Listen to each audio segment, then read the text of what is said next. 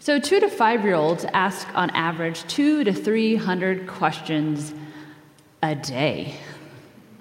If you're a parent with younger kids, or maybe you're a grandparent and you're with your grandchildren a lot, or you're with your nieces and nephew, you're well aware of this. You don't have to be told this.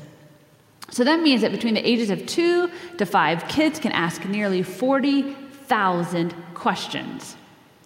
That's a lot of questions. My 5-year-old is definitely in that big question phase, and with her starting kindergarten, I'm sure she's only going to have more questions about things. And I'm realizing the questions that she's asking that maybe I should also go to kindergarten with her and learn some basic stuff again, because the brain loves to not hold on to important things like how electricity works or the rain cycle, things like that. But my brain really needed to know the lyrics to the 1997 hit Barbie Girl. It felt like that was important information to hold on to. But it did get me thinking about questions and how often I ask questions. Really ask questions and trying to learn something more, or maybe learning something about an entirely new topic. Also, how quick am I to listen to someone else's experience and ask questions? So it just got me thinking that I feel like maybe there's some things missing from my life, and things that are probably really important and that I need more of.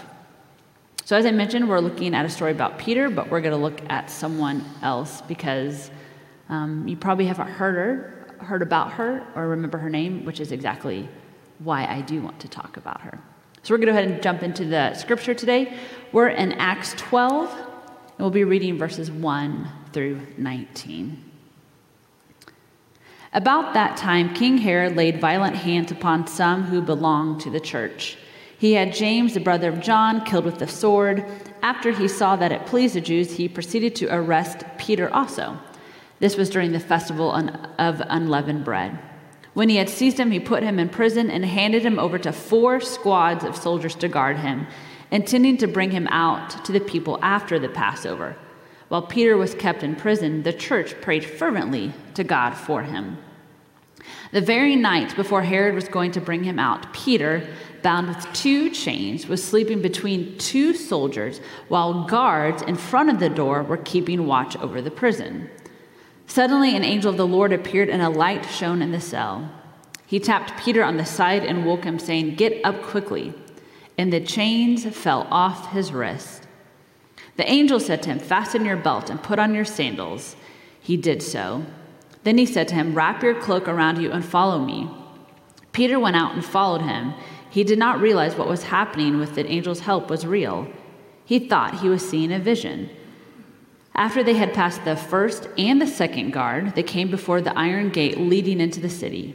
It opened for them of its own accord, and they went outside and walked along a lane, when suddenly the angel left him. Then Peter came to himself and said, "Now I am sure that the Lord has sent his angel and rescued me from the hands of Herod and from all that the Jewish people were expecting." As soon as he realized this, he went to the house of Mary, the mother of John, whose other name was Mark, where many had gathered and were praying. When he knocked on the outer gate, a maid named Rhoda came to answer. On recognizing Peter's voice, she was so overjoyed that instead of opening the gate, she ran in and announced that Peter was standing at the gate. They said to her, "You are out of your mind." But she insisted that it was so. They said, "It is his angel." Meanwhile, Peter continued knocking, and when they opened the gate, they saw him and were amazed. He motioned to them with his hand to be silent and described for them how the Lord had brought him out of the prison, and added, "Tell this to James and to the believers." Then he left and went to another place. When morning came, there was no small commotion among the soldiers over what had become of Peter. When Herod had searched for him and could not find him, he examined the guards and ordered them to be put to death. Then he went down from Judea to Caesarea and stayed there. The word of God for the people of God. Thanks be to God. So I don't want to downplay what happened to Peter. It is pretty miraculous. We get a sense of how well guarded he was, how many people were involved for making sure he was going to stay in prison. He had lots of chains. And so it is a miraculous story. It's one that we should tell and one that we should know. But it's Rhoda, the maidservant, who caught my attention as I read and prayed and thought about this story. And it led me to think about three kind of things: wonder, curiosity, and belief. In 1962, Rachel Carson sparked the modern environmental movement through a book called The Silent Spring. But a few years prior to this book, she wrote an essay called The Sense of Wonder, and it was her attempt to make sure that her nephew didn't lose his sense of wonder. And she writes this in that article: "A child's world is fresh and new and beautiful, full of wonder and excitement. It is our misfortune that, for most of us, that clear-eyed vision, that true instinct for what is beautiful and awe-inspiring is dimmed and even lost before we reach adulthood. If I had influence with the good fairy who is supposed to preside over the christening of all children, I should ask that her gift to each child in the world would be a sense of wonder so indestructible that it would last throughout life, as an unfailing antidote against the boredom and disenchantment of later years, the sterile preoccupation with things that are artificial, the alienation from the sources of our strength." So there's a lot in that excerpt, but I love the line, "A gift to each child in the world be a sense of wonder so indestructible that it would last throughout life." So one thing I do love about kids is their sense of wonder. Everything is new and exciting, and when they see or experience things for the first time, there's nothing like that. If you're a parent, you know that. Like, you don't even want to look at what's happening. You want to look at what's happening in their eyes and on their face. Usually when I have those moments with my kids, I'm usually crying because it's just an incredibly joyful, moving experience. And I love when they have those moments, they're not obsessed with figuring it out entirely. I mean, yes, they do maybe ask a few questions, we know that, but they're content to sit with things that simply take their breath away. They love that awe factor. They make time for it. They seem to go looking for those moments of wonder. And I think we need to continue to feed that wonder, not just for them, but for all of us. But it got me thinking, why is it that we adults struggle so much with wonder? How maybe we could learn a thing or two from kids. And I think maybe we're too distracted to have wonder, or maybe we're too busy to have wonder, or maybe we're too good to spend time with an attitude or a spirit of wonder. Do you think we're too smart to have wonder? I don't know what the issue is, but I believe having wonder and sitting in this place of not knowing or having it all figured out is good for us. Sometimes it's good to be blown away and not have the answers. So I think wonder is very closely related to how we continue to have faith. Because the fact is, there's so much we don't know or understand, so we're left with wonder, which I hope is faith. And so I think we need to have wonder in order to maybe have faith a little bit. See, in this story today, I feel like the other characters didn't have a sense of wonder. Yes, they're praying, but there seems to be this disconnect of wonder. They're focused on the task at hand. So how can we cultivate a life of wonder? And how do you think it could change things for us personally, our community, and our world? I wonder if we had wonder, it would lead us to deeper belief. So now I know that Rhoda was not the only one in this story believing something miraculous could happen as they were praying and waiting and worrying for Peter. I don't want to say, oh, no one else had it figured out.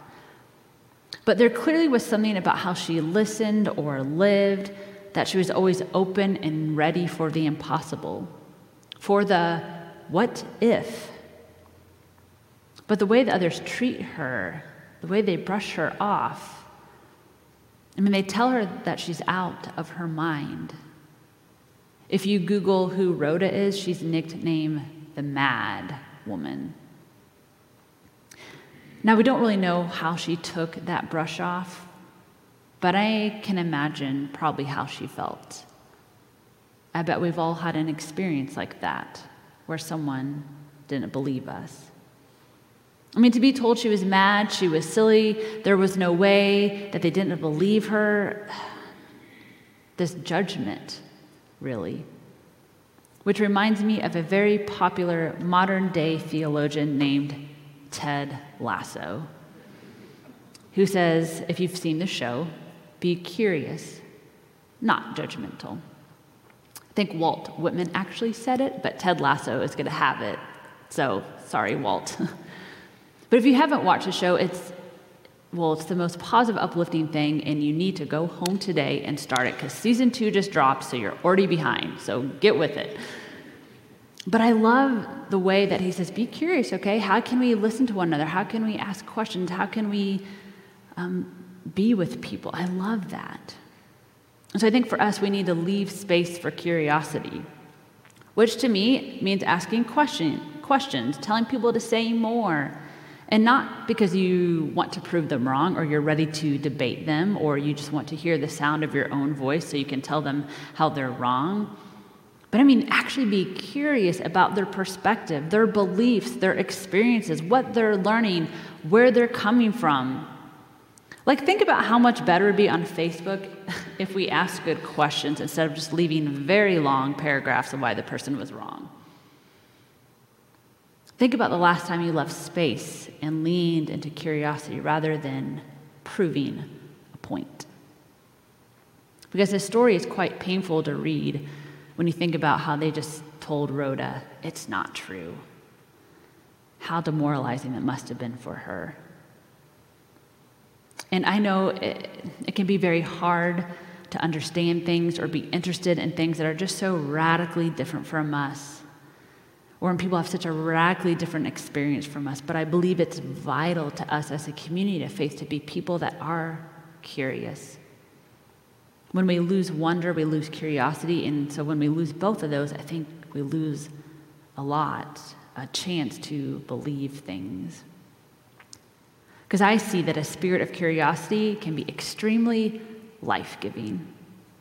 Because we've been so consumed with proving people wrong or even not even like hearing their side, I think we have forgotten all about curiosity and how to ask questions and maybe sit in those moments where it's uncomfortable. Perhaps being curious is scary for you because you're afraid to see what you might uncover.